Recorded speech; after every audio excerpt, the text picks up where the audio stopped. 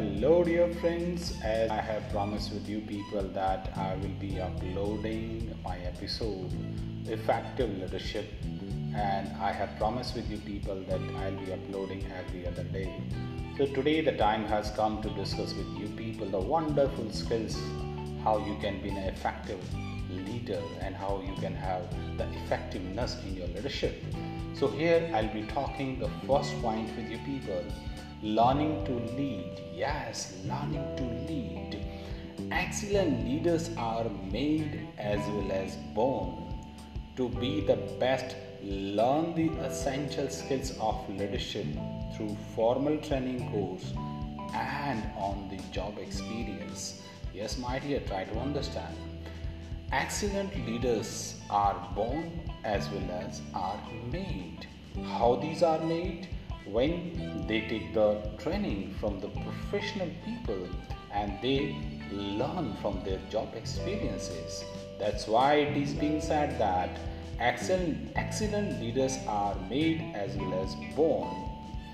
To be the best learner and essential skills of leadership through formal training courses and on the job experiences. Now let's focusing on the qualities. Yes, this is the sub point.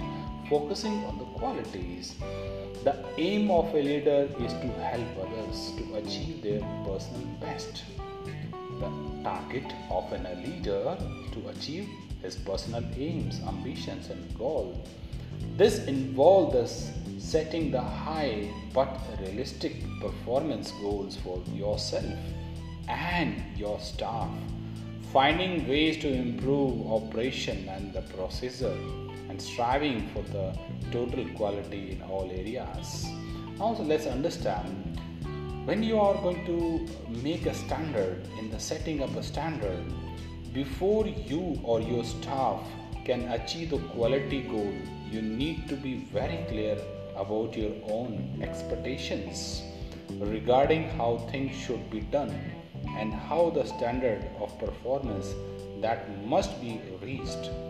Once you have defined these expectations, you can communicate them clearly to staff and understand the own commitment. You need to make an own commitment, and achieving the excellence is everyone's responsibility. So when there is a team, when there is a group, it's not only the responsibility of a leader. There are some responsibilities of a leader, but the team has also a responsibility, and they should understand their responsibility, that I am to take the responsibilities, because responsibilities are not given, responsibilities are taken. So you need to understand everything, my dear friends. Let's understand raising the standard. Raising the standards means what? Maintaining and exceeding standard is an ongoing process. It involves everyone. Hey, success cannot be achieved in a one day. It's an ongoing process. So you have to work hard for that, and you need to understand the working environment, right? What are the basic needs for that? What are your responsibilities? What are your seniors' responsibilities? And how you are dedicated towards the organization. So encourage the staff to analyze the problem area. You need to find out the problem area, what are the problem area, and work together, work with them and find the solution. Involve them in looking for the ways to improve the products. Yes, you need to help them to improve the product, the procedure, the performance. And if the extra skills needed, yes, the people are not born with the extra skills. So if they are required extra skills, you need to arrange the training for them, approach and give them ideas, give them innovation, creates an atmosphere and increase their skills, and that skills will give them a motivation, and motivation will give you the result. My dear friends, let's understand improving standard of qualities. Improving standard of qualities. Target the standard. You need some points. Target the standard. Leadership. The first point is leadership. Then you need strategy. Then you need people. Then you need resources. Then you need the procedure. If you understand each point one by one, effective leadership, lead your team towards the total quality by constitutionally improving every process and the product. Ensure that all the staff drive towards continuous improvement in all the area of performance.